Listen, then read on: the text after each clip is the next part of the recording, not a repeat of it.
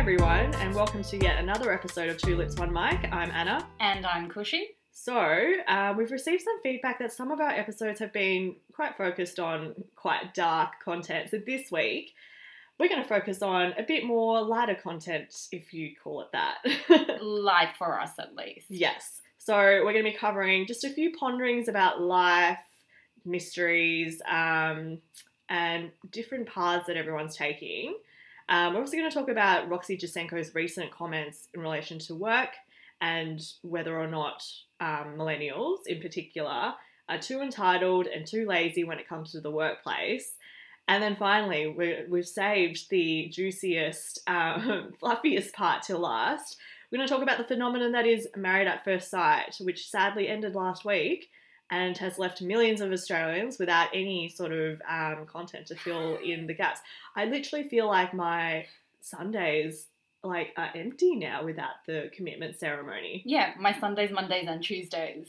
It's a big readjustment. It actually was impeding in our social lives. I remember we were specifically not doing things because we'd rush home to watch maths. In fairness, we would hang out a lot together when to watching watch maths. Exactly. That is a social interaction of sorts, I think. All right. So to start us up this week, we're going to talk about sort of a bit of a recap on life. And this was my topic that I suggested to you. I think because we've both been talking about it so much, and I thought maybe it'd be something we could share with some of our listeners. So for me, I think it was catapulted by the fact that I'd attended this wedding, which was like fucking next level fun. And so, dealt with all the lovey-dovey part of that.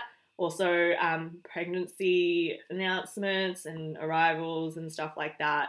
And just generally, I think I was wondering what I'm doing in my career. And so I was just wondering if you were thinking the same and then we did that the motherhood for the book club. Yeah, so we recently joined this book club with other 20-something-year-olds, and there were some really interesting discussions to be had during that event. So one of the people that attended was talking about the fact that she was more or less putting her career on the back burner while she supported her husband and moved overseas to support his career aspirations. And just kind of the mixed feelings that brings up because, women nowadays are raised to be really independent and really ambitious, but then you kind of have to wrestle that with the compromises that you make in relationships. And sometimes it feels a little bit like you're letting down the sisterhood when you do that. Absolutely. And I thought it was such an interesting example because we've been talking about it in a very abstract term in terms of maternity leave and who would be responsible for taking on, how you divvy out finances. I think we've been talking about it very academically, but to see that as an example of someone, and you read things like Sheryl Sandberg's Lean In and stuff like that, and I totally get what you're saying. It feels like you're letting down the sisterhood by stepping back to for the greater good of your relationship. And I think it's at this stage in our 20s now where those roads are starting to open up. I've got a number of friends who are like you and want to move overseas, interstate or elsewhere, away from Melbourne to pursue their goals. And then on the other side, I've got people who are really they've got that domestic goals and they want to start a family and they want to buy their first home or already bought their first home and buying their investment property or whatever it is. And for me, I think personally, I feel like I'm really in the middle because I don't know which way I want to go. Have you just thought about carving out your own way? You are in a long-term serious relationship, but you're also quite career-minded and doing well at work. And you seem like you're sort of straddling the two quite well. I think this is the first time I've ever felt pressure, societal pressure. Because what you're saying, I've always carved my own way in terms of doing things. My relationship is quite different to other people's relationship. And I've always kind of been proud about that. But now I think I'm just feeling a bit of that pressure about going against the curve. And then it's made me have self-doubt and kind of wonder what am I doing? That's been my question for myself all month. Yeah, I've been feeling the same. And I think it's a case of, you're damned if you do and you're damned if you don't, because I am not in a relationship currently. And so most of my focus has been on why I'm not in a relationship when it seems like, and obviously I know a lot of this is about perception more than it is about reality, But yeah, it seems like a lot of people around me are in long-term serious relationships. They're living together, they're getting engaged, they're getting married, they're having children. And I'm in the last year of my 20s wondering, oh my God, what am I doing? But then earlier today, for example, I was speaking with a friend who'd spent most of her morning counselling another friend of hers who was having the complete sort of opposite existential crisis where she's been with her husband since high school, and she's kind of like unsure about the fact that, you know, has she lived her best life, and maybe she needs to separate and like carve her own path and focus more on her career. So I just feel like, yeah, you know, it's just a case of wanting what you can't have, more or less. I think it also is a matter of who your closest friendship circle is, because I think a large part of why I felt quite insulated from having to deal with these societal pressures that you're talking about now is because a lot of my friends, my closest friends, it's not a thing. Like, you know, we've got one of my close friends, Annika, is currently in Jordan living her best life. And, like, you going to the Northern Territory, and, like, other friends are in relationships, but it's not the only thing that defines them. And I think it's just the more peripheral people that, you know, I might still have on Instagram and knew them from university or something like that. It's having that content, like, in my face that's really made me be like, oh, is this what the real world are meant to be doing? Yeah, me too. So what do you think's the answer to that? I don't know. It's just something that I've been constantly thinking about in the last couple of weeks, and even just with respect to career direction as well. Like, I felt really, really handheld through the first couple of years of practice. Like, you know, when you're a graduate, and then when you become like a first year and second year, you know, the path is pretty defined, and it's pretty, it's like a ladder almost. Yeah. But now that I'm sort of heading towards my third year, and like I identified it as kind of that itch, because it's the third year of practice that I see a lot of people from some of the top tiers move on to do the UN, to go to Geneva, to go study over in the States or something like that. And I remember my tutors at university, a lot of them were third year in private practice, and then they decided to come into academia. And so there's something about this year that kind of generates that restlessness and that quest for more. And I think that's where I'm at, but I'm just stuck on trying to define what that more is for me, I suppose. I was wondering what you think about that for your career. You know, I think I've always been someone that's liked to pre-plan my life, whether it be personally or professionally. So when I was in high school, I had a really clear idea of what I wanted to do at university. And when I was at university, I had a really clear idea of what I wanted to do during my first few years in the workforce.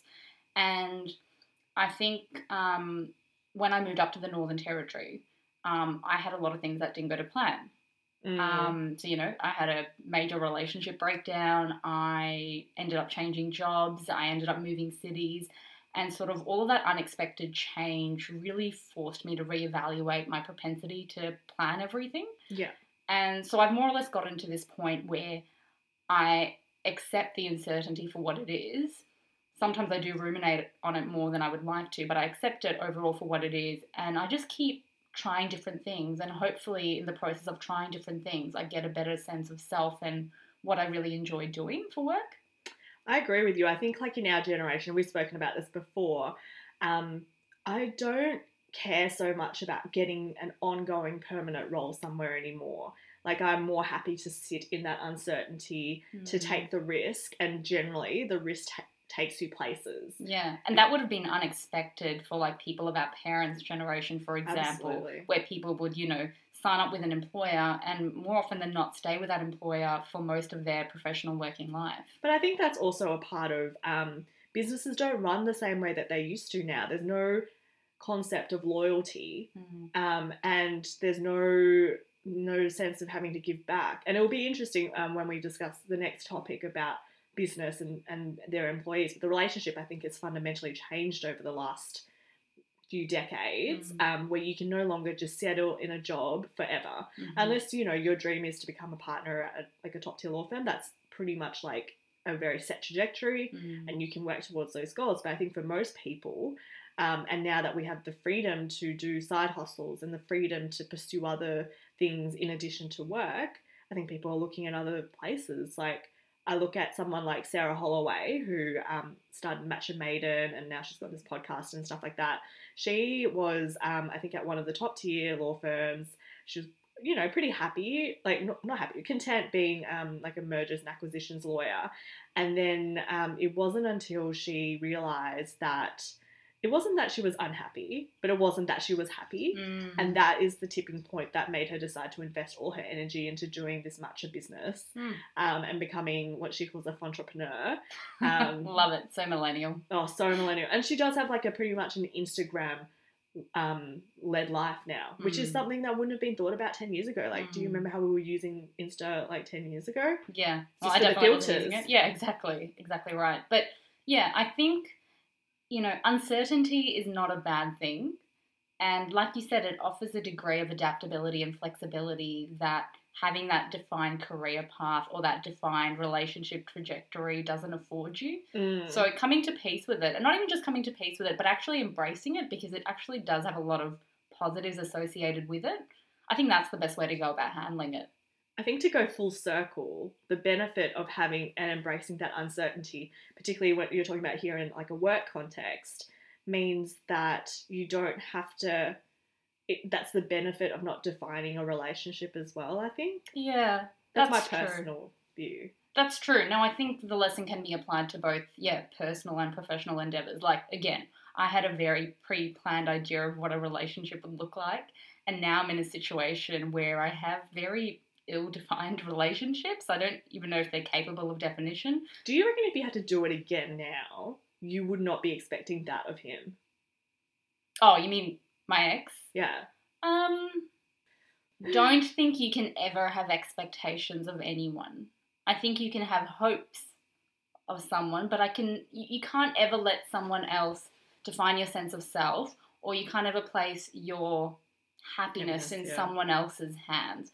So perhaps I would have approached it differently on reflection. Because I think, like you were saying, it just sounds like you've evolved as much as I've evolved over the last 2 years. And I think the other reason I was reflecting a lot on this is because it was 2 years ago where we were both going through some very difficult times. Like, it is actually the 2-year anniversary. I always remember this time. It's really funny because when you suggested doing this topic for the podcast today, the first thing I did was reflect on both of our New Year's Eve episodes. Oh. Just because it is a real evolution, like you said. Like, so much change and so much upheaval has happened during that time. And it's really interesting to hear those earlier episodes and sort of see how we've evolved. I'm going to need to do that. I can't even remember what it's eye-opening. Like. It's like having a diary and going back to the start and reading your entries and being like, is that the same person that's speaking now, or that's like living their life now? It's pretty, revelatory. I wish we could have done podcasts when we were going through the heat of our like destructive moments. I think those would have been really, really painful to listen to, because for the most part I would have just been crying during them. No, I'm sure we would have been like... there was a lot of crying, Anna. It would be very interesting. I'm going to have to read back on my diaries now, because I made a conscious effort when I was going through the shit stuff that I was going to document it, because I want to see the progress. It's really interesting seeing how far you can come. I think it's a good reminder to yourself when you are going through a really rough time that it will pass. Like, we always say that, but it's actually very true. Yeah. And so I guess we've gone full circle now in respect to that. I mean, I'm still going to be pondering, I suppose, about having those more defined career goals. I feel like I'm not like one of those people who've been able to like fly on to be like a senior and do this and like... I mean, it's hard, like it's such an entrenched way of thinking, like having that defined career path or that defined ideal relationship. But I think the fact that we're self-aware and we're self-critiquing is a step towards actually changing it.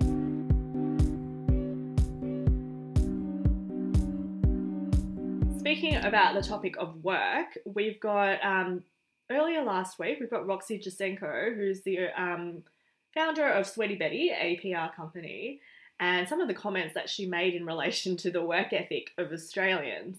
I did not know about this article until you sent it to me. So did you want to read out some particularly controversial excerpts? Well, essentially she thinks that we're facing a bit of a crisis in terms of our work ethic of Australians. And some of the things she takes issues with is our education system. She's saying it just seems to be Australia's mentality that if you've got a job 5 minutes, that's okay. There's just a lack of dedication, a lack of care. It upsets me. We're not Australian the way we once were. We think good enough will do. It won't. If you want to succeed as a country, let's put the hours in. I love that she's conflated it with patriotism. It's so... She sounds like a politician, right? I know. Justifying like ridiculous the lifters things. Yeah, exactly. And the leaners. So what are we being? We're being the leaners. Yeah. She sounds like a micromanaging person. She sounds like someone I would never, ever want to work for. I'm trying to find the bit. I still get insulting emails at 7 p.m. on Sunday saying someone's poached me and that they've been here 10 months and begged me to be an intern, she says. How can you learn anything in 6 months? And it's just, I think there was another article or another interview that she did where she was talking about expecting you to be on emails all the time. And apparently it's a signature thing about her and how she builds relationships. So if you want to engage in her services, apparently she'll respond within minutes. And she expects that out of her employees. And I guess she expects her employees to treat her business, as if it's their own. Right. Okay. Interesting. I feel like once upon a time I would have been sympathetic to her viewpoint because I was often guilty of conflating work with life. Yep. But I think after the 2017 we both had, that really forced us to reevaluate the priority that work has in life. I'm actually not inclined to sympathise with that viewpoint. That's so scary that we could have been Roxy Jacenko's. I think I aspired to be her once upon a time. Like, I kind of took real pride out of talking about the fact that I was working really long days and, you know, working 10 times as hard as most of my counterparts. Like, I don't know why on earth I thought that was something to be proud of, but I did. So, and also, I just hate this habit of, like, romanticising the past. Like, you know, our working conditions are a product of a union movement that worked really hard for workers to have the rights they have. So it wasn't all kumbaya back in the day. Like, there were many workplace rights and entitlements that were denied to people that she just seems to completely be oblivious to. This is a bit off topic, but a couple of weeks ago, I was listening to this podcast, Mamma Mia Out Loud, and they interviewed the HR representative of Mamma Mia, Right. who was, so someone sent in a listener question saying, I want to take my lunch break, but there's this issue that there's my general manager sits right by the door, and so I feel like I can't, you know, go out and take my lunch break because every time she sees me, she's always like, can you get my lunch for me? And it's a job that apparently she doesn't delegate to anyone but this particular person, and so that's how it all started. It was an issue with lunch. Mm-hmm. The HR person then went into, like, glib comments, and I think she didn't mean it in the end, but it came off really bad, and she was just like, who even gets hour-long lunches now anyway? And if you want to have an hour-long lunch, well, maybe you need to work in government. And wow. I was so pissed. I never comment on these message boards or anything like that, but I was like... Did you launch a tirade? Not a tirade, it was respectful, but I was just kind of like... As a government worker, I think that was really rude and disrespectful, and we put in our time. Mm-hmm. But we also know that we have fought very hard for a 40-hour work week. Mm-hmm. And so where we can, obviously we're not going to do free presenteeism hours, which is what some of these media companies, it sounds like it is. It's just presenteeism. You're just sitting there putting in the hours to make your boss...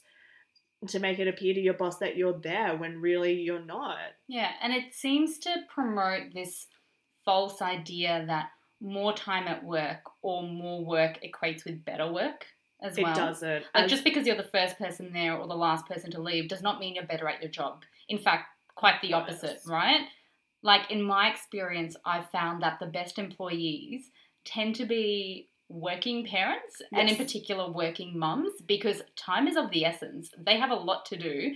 So when they are at work, they are bloody efficient about it. Absolutely, especially our part-timers. They work really efficiently. No time for chit-chat. It's just straight down to work. And it's sad because they miss out, like, part of work is the social aspect, but they don't have time for that because they have to get their shit done. And so I just thought this whole, and it must be a media thing, I hope. I'm sure law firms. Law firms are really guilty of it too. I think a lot of work environments, actually, medicine would be the same as well. Medicine is actually unpaid overtime though. And it's an expectation you do it. It's recognised even though you're essentially dealing with people's life or death.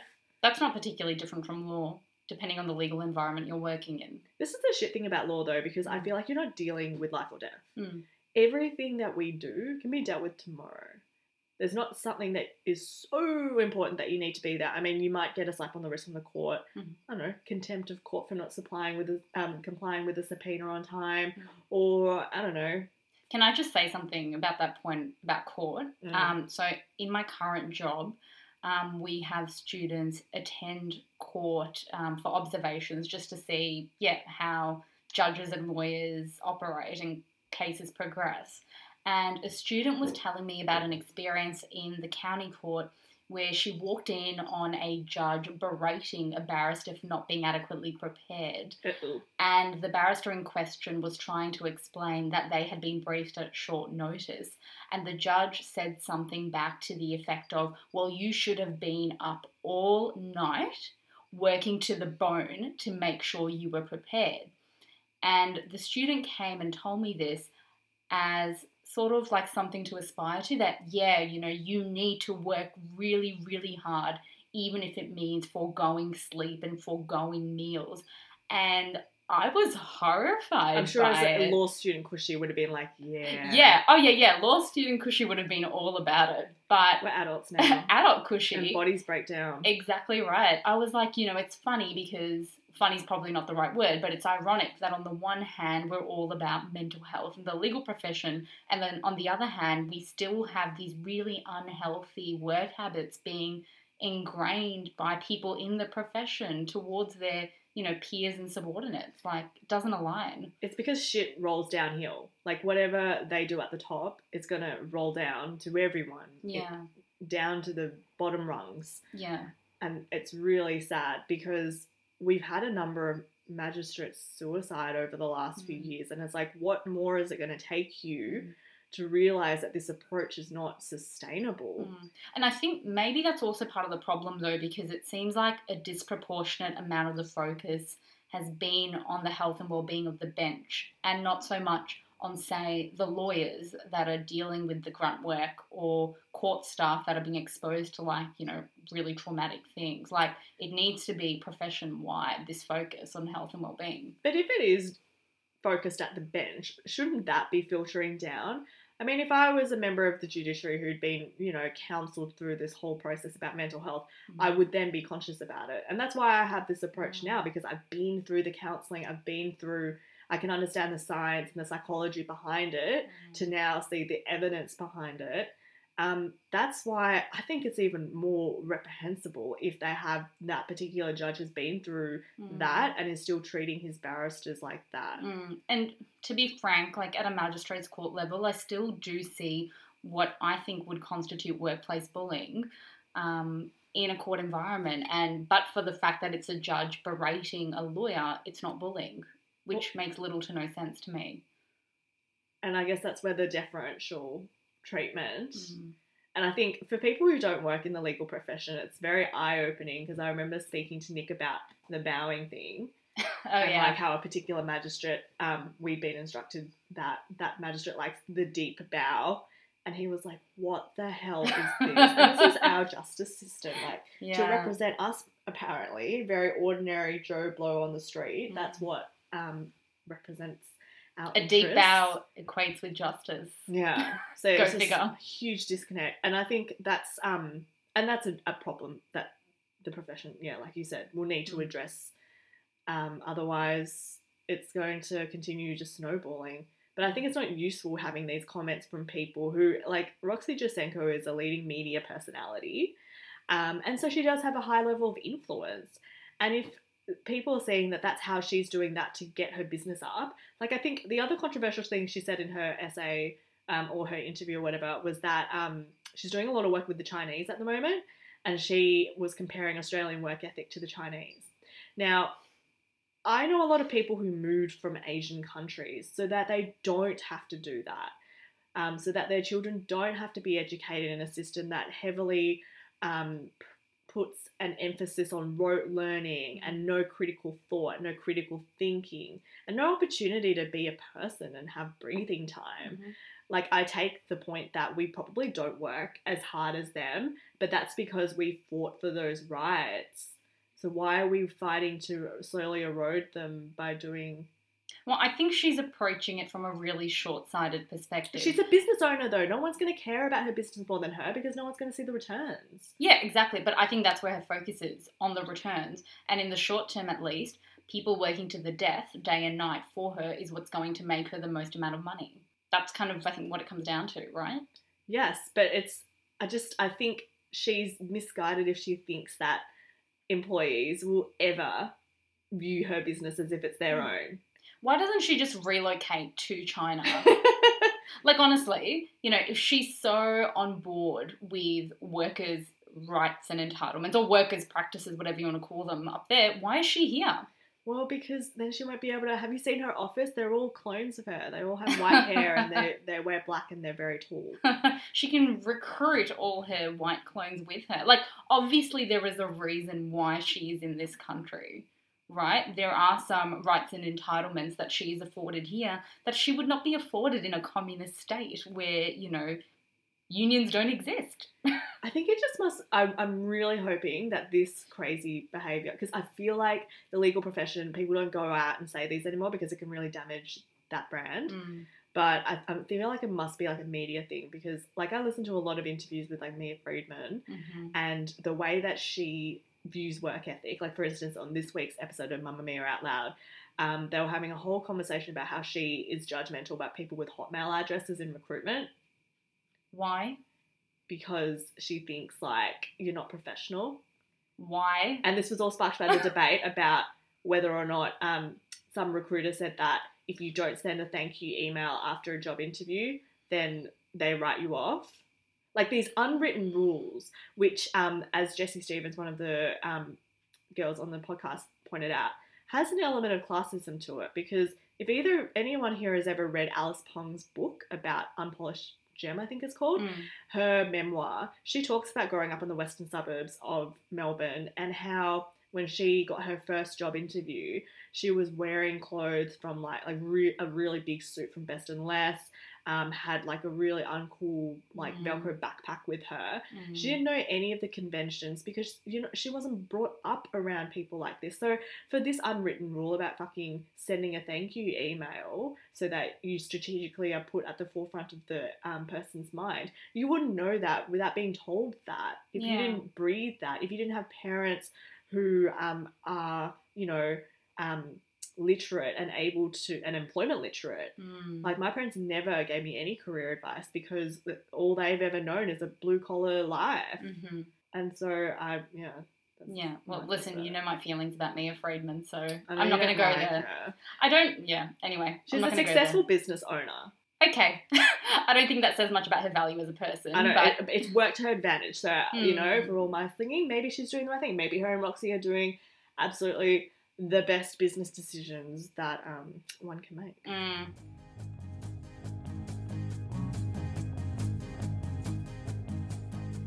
All right, now on to something much lighter. Maths. This is your topic, so I'm going to let you... Oh my God, so many feelings. So, first of all, 3 million Australians tuned in to the finale, which is, like, mind-blowing. I actually couldn't believe that stat when I read it. Like, it does feel like... million. Yeah, like, it feels like everyone around me is watching the show or was watching the show, but I just had no idea how contagious it was. So the first question I kind of wanted, like, a view on from you was, why do you think it's drawn in so much, like, support? I think it's actually one of the most democratizing shows on TV. And I think it's something that's transcended along like socioeconomic lines, in terms of like being spoken about in the workplace, on discussion boards and stuff like that, because you don't have to be very learned to watch it, and also it's a guilty pleasure, so you don't need to be, it's not something people thumb their nose at necessarily, because it's like, oh, maths. Like I was having a conversation with a client, and they were a senior executive, and then he just started talking about maths with me. He's like, is it too late for me to get started on maths? And I was like, what? Oh my God, that's and this amazing. Is like a 40-something-year-old guy. And so it has that ability to generate chatter, to bring us all together. I know that sounds really lame, but it's also something that we never watch TV as a country anymore. Like, there's very few things that we all sit down and we all message each other and it's like, oh my God, are you watching this? Oh, it's an ad break. Oh, like, we're all going through it together, and that's really rare. Like, I haven't seen any TV show that's brought that together. Maybe the footy brings people together like that. No, I tend to agree with you. What's your thoughts about why people are drawn to it? I think both those things. So I think it's definitely a form of escapism. So for me, it just means that I just switch off and I can just, indulge a different side of myself. But I also think, for all the criticism that's thrown at it, there are some sort of important lessons to take out of it as well. So I know that at least for us, it's prompted some really interesting discussions about, men and women in relationships, and especially observing really toxic behaviours in relationships. So I think in the finale week, there were a series of episodes. They drew that out, by the way, for 2 weeks. I'm really glad they did that, though. No, but that whole episode on Heidi and Mike was not necessary. Which episode? Like, the week before, how they had just a whole hour episode. Oh, and I was like, oh my God, can we please just get to the point? Yeah. Yeah, no, I mean, listen, 3 million Australians were watching, and I'm sure the producers were well aware of that fact, so they were going to hold on to that attention for as long as possible. But, I think going back to that point about taking some important lessons out of it in terms of, like, how men and women behave in relationships, there were 2 particular male characters who I think really clearly exemplified what it's like to engage in really toxic masculine behaviours. So for those of you who don't know, the 2 men that I'm talking about in particular are Sam and Mike. So Sam was one of, like, your more central characters in the earlier half of the show. Yeah, until he left. Yeah, so he was matched up with a character called, I shouldn't say character, a person called Elizabeth, whom he spent most of the time gaslighting. Well, let's just remind everyone that the first sight of his bride was like, she's definitely a lot bigger than what I go for. Yeah, and he's like, maybe I can get her running in the mornings. Ha, ha, ha. Oh, he was so bad. And then, like, they would have those boys' nights where he'd just be, like, humiliating her, like saying, oh, and then she tried to kiss me, and then she tried to put my, her finger down my mouth.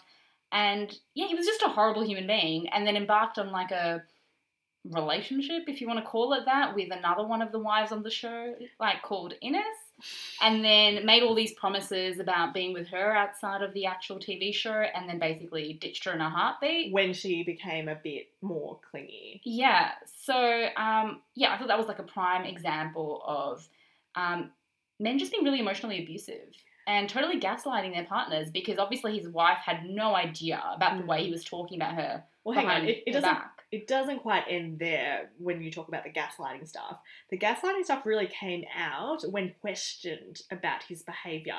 He'd just be like, oh, I don't know what you're talking about. Like, when they were shouting at him or whatever. I think it was like very recent episodes.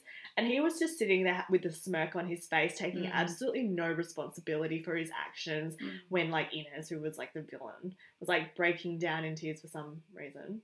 Well, I think she'd obviously caught on to what had happened. Like, you could see she was really invested in him and the relationship. And for her to more or less ghost her the way he did, she alluded to the fact that, you know, as soon as they were off the show, he like blocked her off all like various social media forums and blocked her number and all the rest of it. And yeah, it would have been a really sort of disempowering experience for her. Absolutely. Weirdly, I remember how we thought she was like more or less psychotic. She seems psychotic. I still stand by that assessment. I mean, I definitely think she's got her issues. She's a sociopath. But on the later episodes, I found her to be quite empathetic. Is that because there's a passage of time since these reunion episodes? No, I think she just naturally evolved as a person. Like, she came on that reunion episode and apologised for what she'd done. She apologised to Bronson, who was her husband on the show. She apologised to Elizabeth, who was Sam's wife on the show.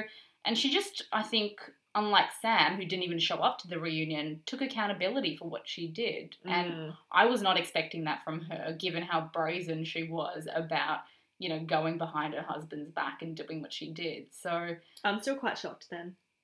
Shocked about what? Innes's behaviour after that, like the whole sort of 180 that she took. Because she, in the earlier episode, she was very stony, like just a wall, essentially. Like, she knew what she wanted, she seized it at all costs. And so it was very much a turnaround to actually see that she has emotions. I thought that was surprising. The other one that we've both been talking about, and I think we talked about in the last episode, was Mike and Heidi. Yeah. Mike has not gotten better with time. Well, he had some really questionable remarks on the reunion special. Did you want to bring them up? He said a couple of things. The psychologists, if we call them that. Quote marks. Yes. They were questioning Elizabeth about her relationship with Sam. And she was more or less going on a tirade about what a horrible human being he was. And at this point, Mike decided he needed to have a say. All right. And he said, there's a few things I'd like to point out. I think groups of women under pressure don't cope as well as groups of men under pressure. Okay, Mike, I'd like to see you try and, you know, give birth to a child or have to rear a child, you know, or juggle all those responsibilities. Like, if that's not pressure, then I don't know what is. And also, it's a fucking crazy generalization. I also do remember that he had a episode where he appeared on Sunrise and talked about, or was it the Today Show? I mean, it wouldn't make sense that it's one of those terrible morning TV shows. Yeah, and he was talking about like toxic femininity. And this is where Clem Ford, you tagged me into it. Oh, wait. So I think Clem Ford had commented on what a horrible human being he was. She was a bit more diplomatic in the way she phrased it, but it was still quite harsh. And then he like responded in turn and was just calling her out for, you know, being a really judgmental person and that, I can't remember the specifics now in the last. Yeah, and he was trying to gaslight her again. Yeah. He was trying to make her seem like the overreactive one and the crazy one, when it's like, Mike, it's actually your behaviour that is, you know, it's at fault. And the thing that shits me about this whole TV show is that no one's pulled him up. These so-called psychologists have not pulled him up at all for this behaviour.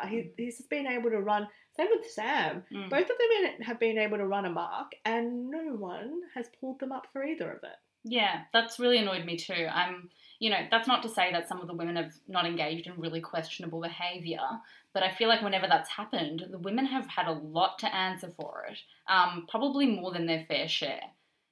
So, for example, after the whole Elizabeth, Innes and Sam debacle, it was it was Innes that was copping all the hate on social media. Like, everyone was talking about the fact. She didn't help herself with her comments. She didn't at all. But having said that, that doesn't excuse the fact that he was also being really horrible in that situation. Yeah. But he wasn't getting death threats. He wasn't getting rape threats.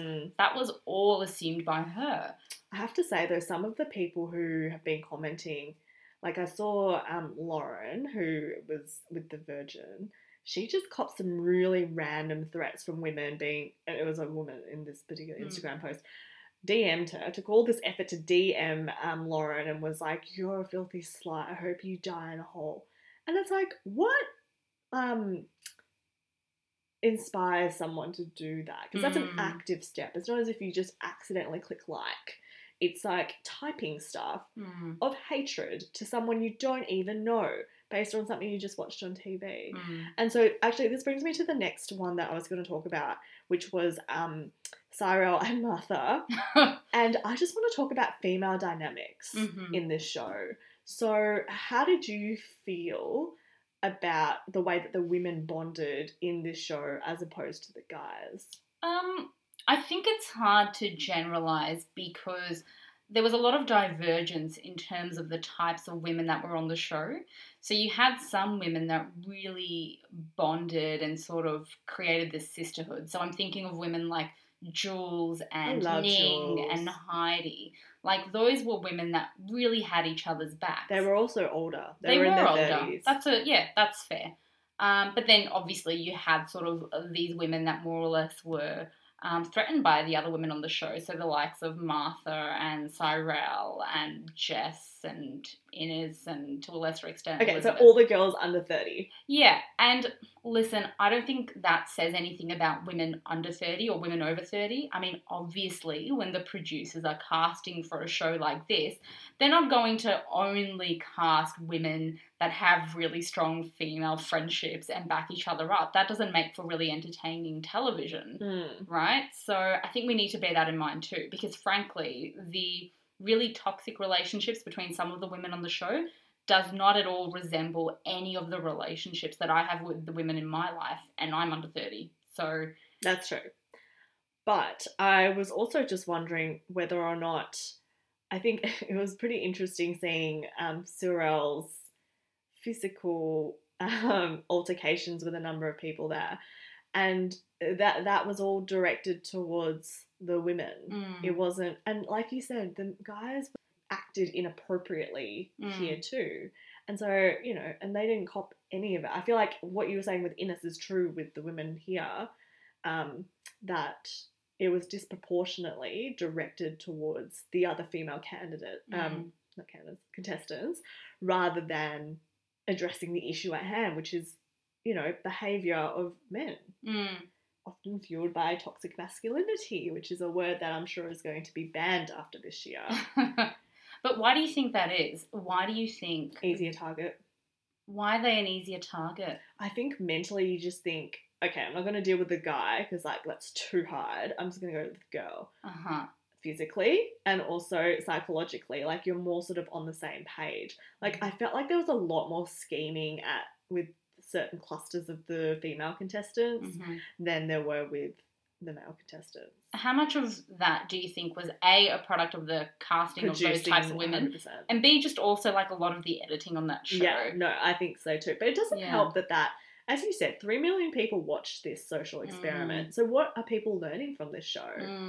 And it kind of shows sort of the darker side of it too, which is there's a lot of toxic behaviour that was allowed to go through the goals, wasn't called out. And it wasn't until people on social media called it out that that they received backlash for their behaviour. I mean, I think these attitudes pre-exist shows like MAFS though. Completely. I feel like a lot of people are prone to thinking this way about groups of women and groups of men to begin with. So having that sort of behaviour portrayed on television, is that not just a good way of actually getting those issues into conversation? I feel like we do need to be talking about these things, and perhaps a show like MAFS is a useful springboard to have those discussions. Which is what we've used this whole segment to talk about.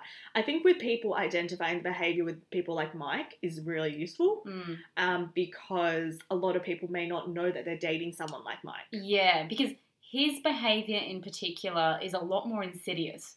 Totally. It's not like he goes out of his way to slap Heidi across the face or call her a bitch or a cunt. But he thinks he's a good guy. Yeah. That's the other thing. And I think, that kind of good guy behaviour, and I'm using quotation marks when I say that, is particularly destructive because it's not so easy to call out. No, and also they're just what do you mean? I'm a good guy. What am I doing wrong? Yeah, I'm not hitting you. I'm not cheating on you. Oh, yeah. Does that remind you of someone? Yeah, doesn't it? Yeah, it's exactly. Claps. Gold star for good you. for you. You're you're not committing family violence, criminal offences here. But no, I think, yeah, you're right. I think you can have both though. I think we just have to be a bit more mindful as well about what we're consuming and what messages we take out of it, because it's fair enough that we're critiquing it, but I'm sure there's lots of people who would just take it at face value. And I know teenage Anna would have definitely been like, yep, that's an appropriate way to treat someone. Yeah. Because there was no calling out in the show. And it wasn't until the final episode, really, that all the dirty laundry was aired. Everyone saw it. And then a lot of calling out was happening by the older contestants mostly. So by Heidi and by, I think it was Ning called out as well. It was just a lot of really bad behaviour in this year's season. Yeah, but I tend to agree with you. I think the show could have been a lot more effective had the quote-unquote psychologists in particular been readily calling out this behaviour from the very start. They're psychologists. My psychologist would call out this behaviour if I told her about it. So I just don't get that. Yeah. Anyway, moving on to our final segment. So, recommendations. I see that you've got a number, and I'm just going to have to...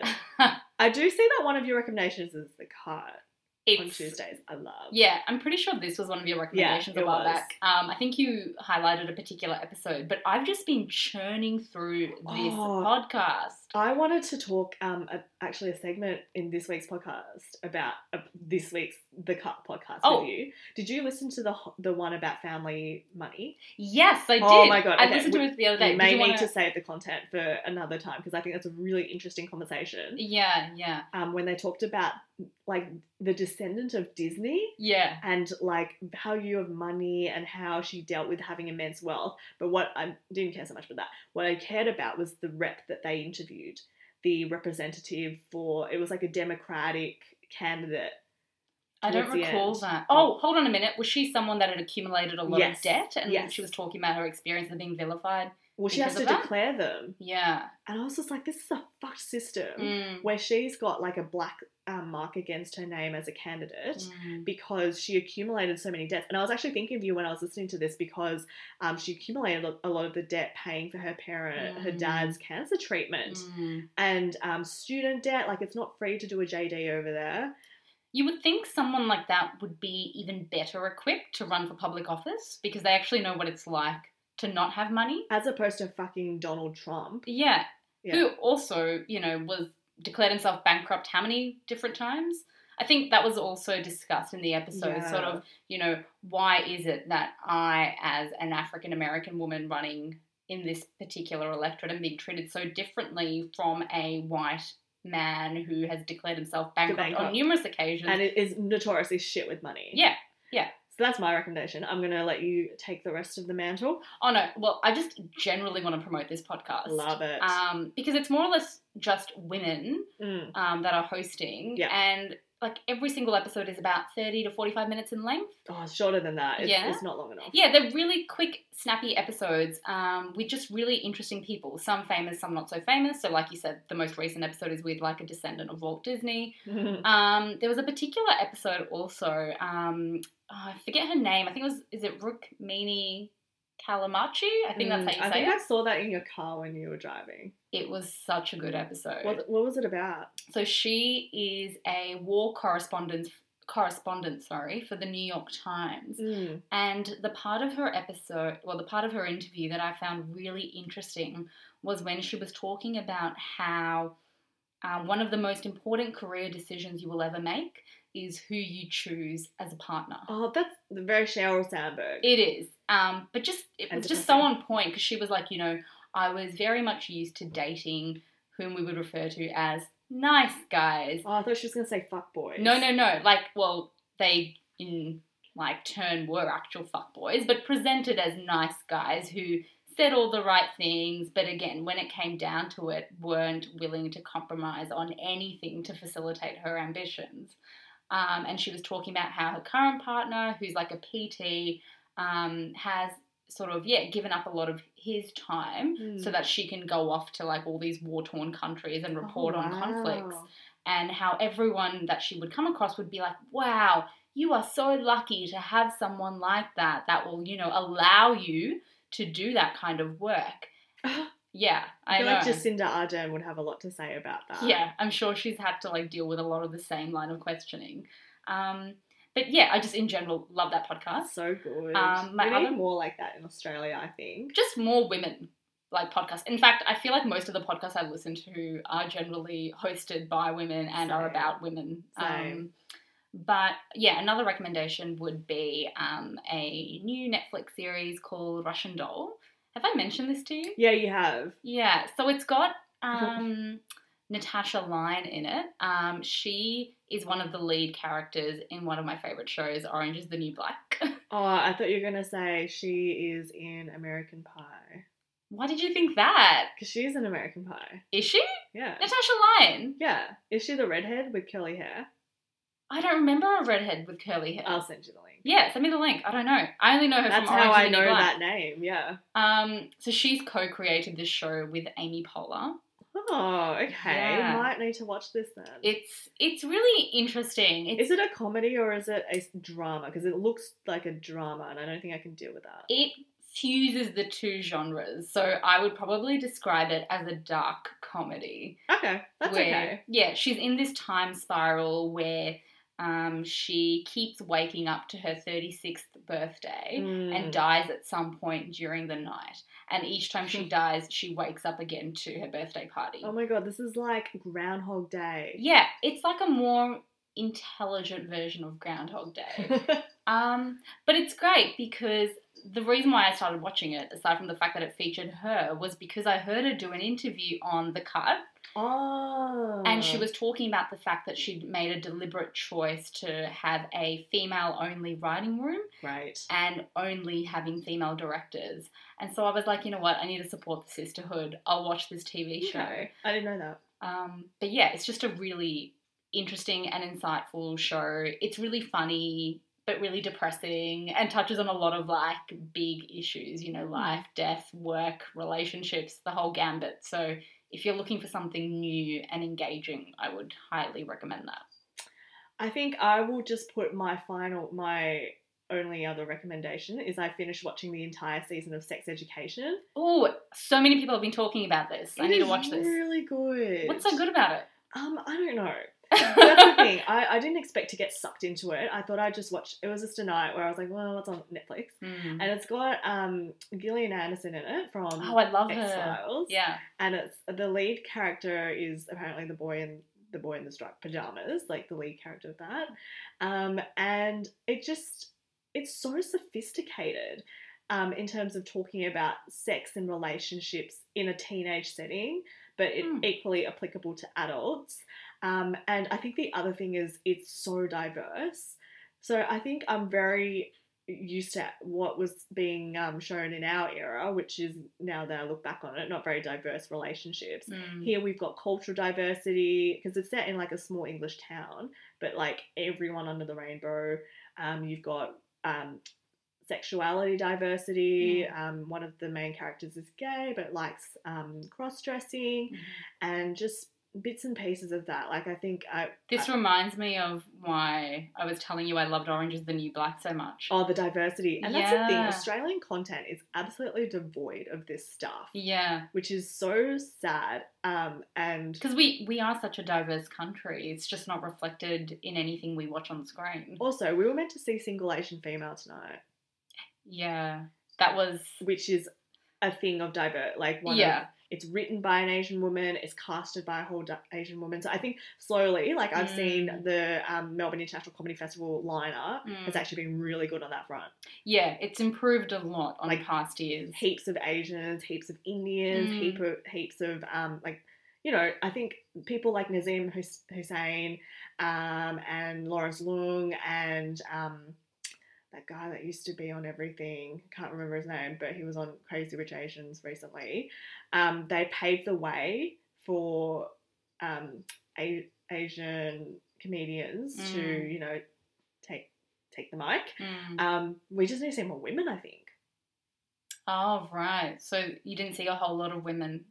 I saw I didn't see a whole heap of them, but maybe I wasn't looking at them. But I actually went to see a really random stand-up comedian called Diana Nguyen because I was like, you know what, I'm going to support this she's not very well known.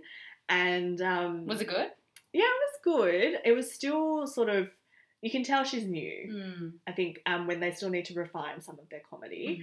Mm-hmm. Definitely not like a Will Anderson type polished production. I mean, Will Anderson's been around forever too. For decades. I'm sure his early gigs were nowhere near polish. the same quality. Yeah. Yeah, that's right. And so I think if anyone is listening and still, the Melbourne Comedy Festival, I think it ends this week.